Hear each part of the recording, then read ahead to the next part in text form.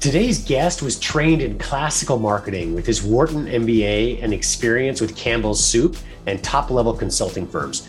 He summarizes years of experience into a very valuable 30-minute interview. I encourage you to listen all the way through, as this interview is packed with advice you can apply to your product launch today. Welcome to another episode of the Harvest Growth Podcast, focused on helping consumer product companies, inventors, and entrepreneurs harvest the growth potential of their product businesses. Today, I'm really excited to be speaking with Ben Knepler, who's the co-founder of TruePlaces.com and the co-inventor of their first product they brought to market, which is called the Emmett Chair, which I'm really excited to share with our audience. For those of you who are listening and don't have the ability to see visuals, we'll obviously describe this and you'll get a sense of it. But I do encourage people to go visit their website and see the cool technology that they put into portable chairs. It's a really cool product called, again, TruePlaces.com. You'll see it in the show notes as well if you're driving and forget to write this down. But please go check it out when you have the chance. In the meantime, I want to jump into our conversation. Ben, first of all, thanks so much for joining our show today. Thanks for having me. It's a real pleasure. You know, you and I met on LinkedIn and we share some kind of background, right? Where we came into this consumer product marketing space, both be at what I would call classically trained, right? At MBA, getting an MBA, right? And then kind of getting out in the CPG world before now you jumping on your own and launching this product, the Emmett Chair, and founding this company, TruePlaces.com. Can you tell us a little bit about your background and what brought you here today? Yeah, absolutely. I spent most of my career in various forms of consulting, originally management consulting, so traditional strategy, business strategy. I did my MBA, as you said, and then following that, I spent a few years on the client side in kind of classic consumer packaged goods, where you really get that traditional training, as you say. After that, I spent a few years back in consulting, but really focused on brand and marketing strategy. And then I a couple of years ago jumped into starting TruePlaces. So it's been a real journey. I met my co-founder. We worked together we were working at Campbell's Soup Company. My co-founder was there for almost 15 years, so he really comes from that traditional background. But we worked together in the innovation team there and in brand management and marketing. And I think I mentioned to you as we were going back and forth with our messages that we share. We sent a few of our people that kind of maybe, well, you could say they upgraded, right? But I worked at Kraft Nabisco and they left that to go work at Campbell's Soup, and I've kept in touch with them and really enjoyed their experience there too. So it's, yes, certainly a great company where you learn a lot and it gives you a good footing, I think, to now work in a different world. You know, what have you found so far where obviously marketing cans of soup in your case, or, you know, crackers and cookies in my case over at Nabisco, it's not the same thing as marketing direct to consumer, but it's a great training ground. So what would you say has helped you from that past classic marketing experience that's really helped you to propel your career on the direct to consumer side? Yeah, I think there were a couple of things. One is just the real like relentless focus on the consumer. So, you know, I think when you go through that traditional training, that's what you're really taught from the first day, is that it's all about the consumer, understanding their life, understanding how what you're offering can fit into that, understanding the consumer needs and what the opportunities might be around that for the business. And so I think that's something that it is very different often to, you know, if someone invents a product themselves, they can often be really excited about the technology and about the product and almost forget about, well, is there a market for it? Is it really fulfilling a consumer need?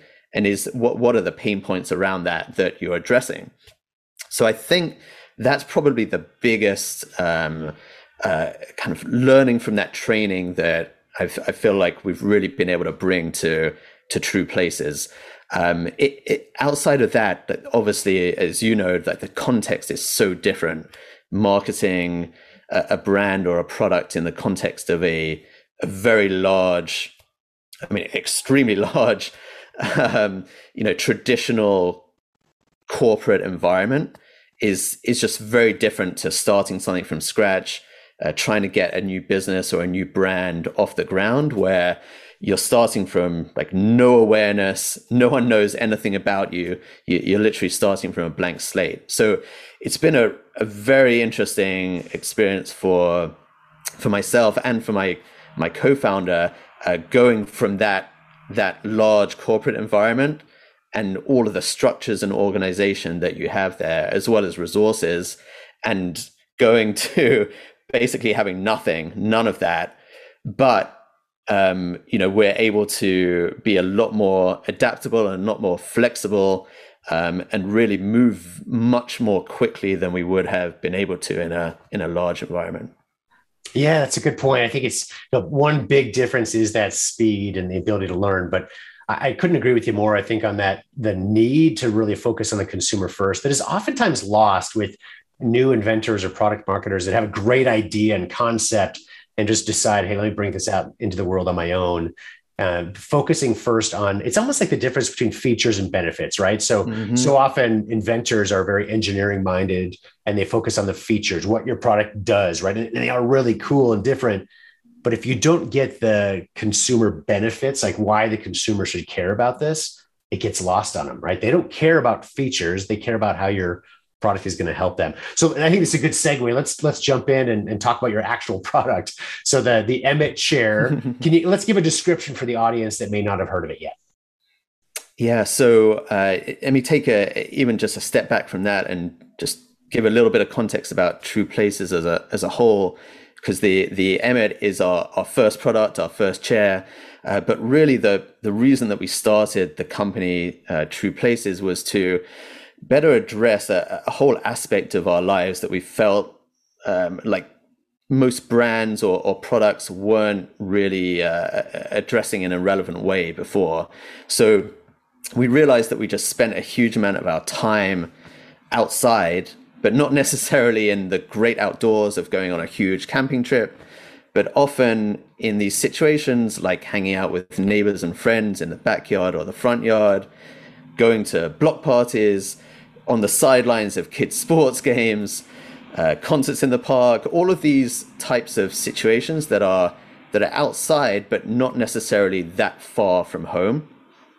And what we were realizing was a lot of the things that we were using and taking with us weren't really designed for those occasions. In particular, and the kind of most obvious pain point, literally, is that people are sitting there for hours and hours, and they're mostly sitting on low quality camping chairs, which don't really fit with how meaningful these moments are. Like it's important time with friends and family. And it also doesn't necessarily fit with the quality that you expect in the rest of our lives. And so we felt like there was this opportunity to create a much more comfortable chair, a much higher quality, much better designed for the way that people are actually living and using these products in their lives. So that's what we set out to do. And the result of that is the Emmett chair. We spent the last 18 months really working through design and engineering and the production side of things. It turns out that folding chairs are actually not as simple as you might think. There's a lot of engineering behind it. And I think we quickly realized maybe why this hadn't been attempted before. And so, we spent a lot of time working through that, but really what we were trying to do was create something that was much more comfortable, much better designed with higher quality materials, but also with other features that we know people want. So, we have bottle openers under each arm, we have cup holder and a phone holder that can go on either side. We have hooks for the carrying bag, and we tried to bring all of that from a much more modern perspective. So, the carrying bag is really upgraded. It's much more comfortable. Has a padded strap. We use recycled material for that. So the carrying bag's made of recycled plastic bottles. We know that that's something that people increasingly care about. But fundamentally, what we were trying to do was create a really comfortable chair that you could also take with you. And so a lot of the design process is really coming from the perspective of how do we create a piece of furniture, like a really nice chair that you can also fold up and is really lightweight and you can take with you, as opposed to how do we create something that folds up that you can also kind of sit on, which is how most of the portable chairs and the camping chairs that people use, that's how they were really designed.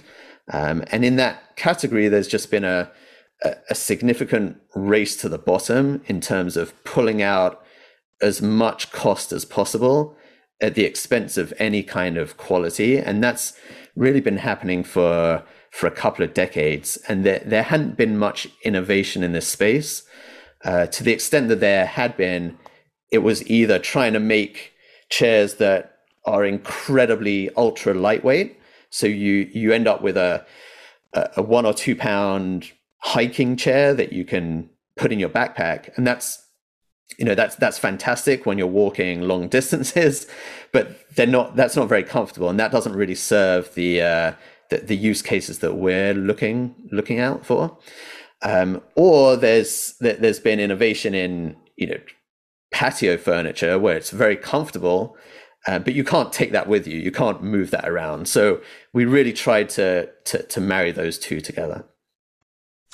And you look at your price point, and it's significantly higher than the Walmart portable chairs, right? That you bring with you. And I think there's a positive side of that for sure. You don't once you start competing on price, you end up being like everybody else. And I love how you've already talked about how you started with consumer need first, right? And let's get this right, get the quality there. And then from that point, how did you determine your price point? So, I mean, obviously, everybody knows from a finance perspective, we got to make sure our margins work, et cetera. But I know with your training and your background, you've come into this with, okay, we want to make sure it's the right price point for the consumers. And, margins aside, it could be much higher margin or whatever. How did you decide on the final price point you ended up with? Yeah, so a lot of it was consumer insight and then design led. Like we did a lot of research with consumers up front before we started designing anything. We knew what we wanted to get to, and we knew that by far the most important factor was comfort. We went through the design process with all of that in mind, and we said to ourselves, we need to kind of fulfill these consumer needs around comfort, around portability, around these other features that people want, around sustainability, and we're going to create the best product that really addresses these needs. If someone wants the cheapest option available, then this probably isn't going to be right for them. So I think the first thing was really starting from that consumer perspective. I think the second aspect to it is around the framing and the positioning. So another aspect that you learn in business school or learn in the traditional consumer companies. The way that we present the product and the way that we talk about it and the context around it is obviously hugely important. So, if we just line up our chair against, the Walmart camping chair and just, show that to people, we're just going to look like a really expensive version of what they already know. If we compare ourselves, for example, to patio furniture, then all of a sudden you're in a completely different frame of reference. The price points and the context in which people use those products is very different. And so already with even just that decision around, how we frame ourselves, like those kinds of things can make a big difference. And the final point I think is, as price is one one aspect of what classically they'd call the marketing mix, right? The product and the price and the distribution, and then the communication around it. All of those things need to work in unison together and make sense together. So, in everything that we do, we're not trying to compete directly against the Walmart camping chair. Like that's a great option for people that are looking for, something that you can take with you, that you can sit on, and your main, concern is price. We're trying to compete in a slightly different space. Yeah, absolutely. Know your customer, and it, in summary, it guides you towards the right price, the right features that need to be included in that as well. I think very well said. So we're going to discuss how you raised over $160,000 on Kickstarter to get the business off the ground. But first, I want to share a message from one of our partners, Shopify. So there's a reason that over 1.7 million e-commerce businesses trust Shopify to handle everything from marketing and payments to secure checkout and shipping. At Harvest Growth, dozens of our clients find that Shopify is the best platform to connect with marketing channels like Facebook or Instagram. And we've seen conversion rates more than double when transitioning to the Shopify platform. For a limited time, we can help you get your first month free, a savings of up to $79 if you reach out to Shopify at harvestgrowth.com to learn more. So, Ben, I want to talk about your Kickstarter success. It's great to see it, and it's not easy. I think a lot of people that haven't been down that road of crowdfunding before, they don't realize that it's not just about having a good product. Now, that's, of course, you've got to have that, right? But there's so much more that goes into that window of success, which is so limited in crowdfunding. I think you mentioned yours was 30 days, right? Is that how long your campaign was? Yep. So, any other marketing campaign outside of crowdfunding, you try, test, fail, learn, improve, and you've got time to do that. There's no end. But in Kickstarter, you've got that short window. Everything has to come in and has to get everything dialed into work. And you guys did so very successfully. So again, raising $160,000 in 30 days, which kickstarted or really crowdfunded your business to get it off the ground in the first place. Can you talk a little bit about what helped you guys to be successful? Yeah, absolutely. You're right. It is a little bit of its own world, right? The product crowdfunding space, whether it's Kickstarter or Indiegogo or others. It was something that we planned for a decent amount of time. We felt quite a lot of pressure with it. As you said, it's 30. Yeah, the campaigns are typically 30 to 60 days, so it's a really short window. There are, at this point, a lot of best practices around doing a Kickstarter campaign. You can find a lot of information online, and you can also find experts who really focus, like that's all they do. So we did get some additional kind of expertise for that, because we felt a lot of pressures. We can't afford to learn our way into it in the way that you normally would. I think it is an interesting opportunity though for new brands, new companies, new products to be able to get a little bit of a start in the market. First of all, you're able to do it well ahead of when you're actually going to be shipping the product. So that is a huge benefit from a business perspective and just from a cash flow perspective, to be able to show a little bit of market demand, 6 or 9 months before you're actually really in market. So that's huge. Secondly, there is an existing community of people who are interested in supporting new innovation and new products, and are excited about being like on the cutting edge of that, being the first ones to be able to get involved with that. Having said all of that, we, I think, treated it correctly as a way to gain pre-sales, rather than like a traditional funding method. So it's maybe not like the ideal way to really fund the business, but it's a fantastic way to gain pre-sales. And we treated it like we were launching the product, right? So as much as the actual campaign is important, even more important than that is the pre-launch campaign. How do you get people excited before you actually launch on Kickstarter? One of the things that quickly became apparent when we started doing research around it was you really need people to back your campaign on the first couple of days. Without that momentum, it's very difficult to be successful. So in order to have people backing it on the first couple of days, you really need to do some kind of pre-launch marketing, right? To build a little bit of a community. I think this is why you see many of the most successful crowdfunding campaigns are coming from companies or people that have done it before. So they already have an existing customer base. They already have an existing community that they actually bring to the campaign. And then beyond that, I think, it's a little bit of a not dirty secret in that world, but the reality is now you need to drive traffic to that campaign. And so I think maybe 10 years ago when Kickstarter first started, it was a little bit different. You could throw an idea up there, and if people liked it, then they might fund it. The reality now is that there are so many projects on there. There's so much going on.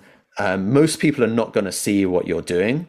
And so I think the most dangerous thing probably in all of marketing, but even more so with something like Kickstarter, is the idea that, if I build it, they will come, right? So trying to do something that you think is really cool, and it may be fantastic from a product perspective, but if no one sees it and no one knows that it's there, then you don't have a chance.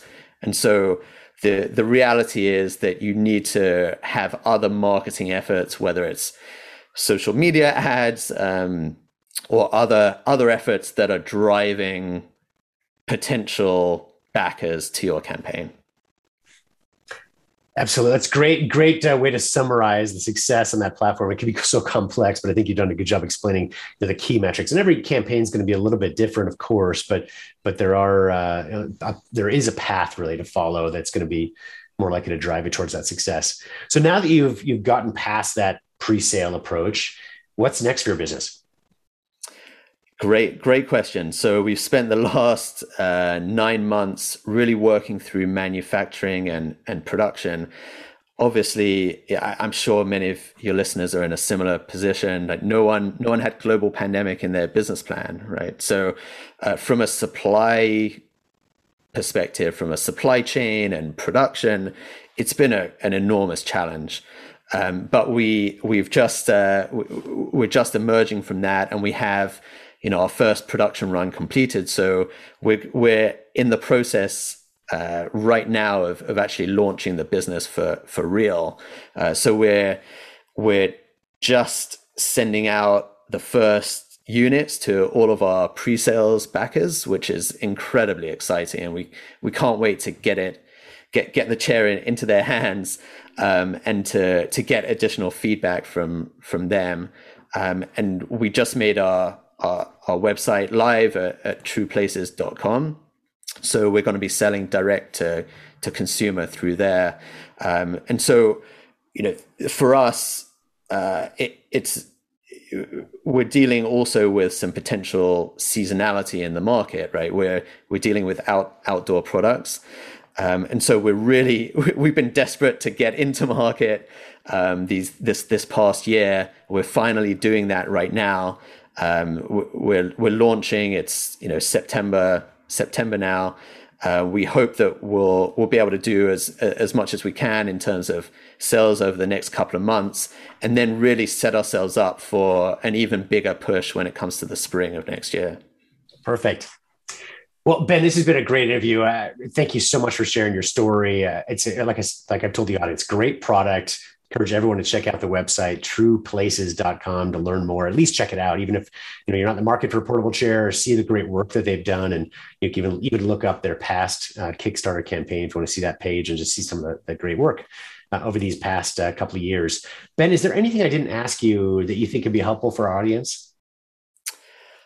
I don't think so. This has been great. One of the, I think the only thing I would add, just from a marketing perspective, is one of the both opportunities and challenges that we see for us, and I'm sure many others are facing a similar thing, is that we're almost creating a little bit of a new category. The category that we're focused on, this idea of like just outside your door and the modern outdoors, that's somewhere between just being at home, like home and garden, and on one side, and on the other side, going on a big trip and camping.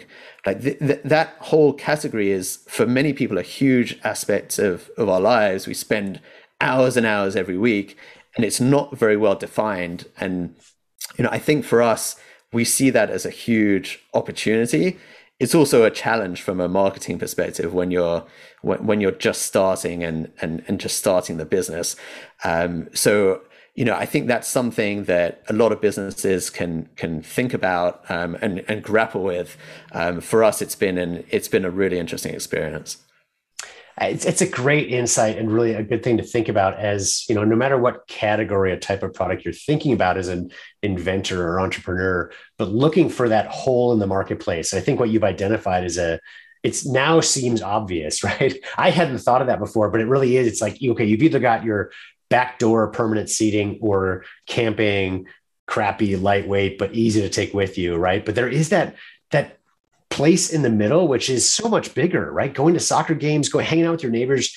We all have, I shouldn't say all of us, but a lot of us, if we're outdoorsy, we camp, we have those things, but it's a couple or a few times a year, but you're enjoying outdoor space. It could be dozens of times, right? So it's a big open space, I think, that you guys are taking advantage of. That's great advice for other marketers to look for those opportunities, right? Where other marketers aren't seeing them. So kudos to you guys for figuring that out. And I think it's a fantastic insight. I do want to encourage our audience, if you'd like to learn more about what we call the perfect launch process for marketing products, check out harvestgrowth.com. And if you still have questions on how you can implement this process for your business, you'll see a link on our homepage to set up a free consultation with one of our product launch specialists. But I do encourage everyone also to please check out trueplaces.com.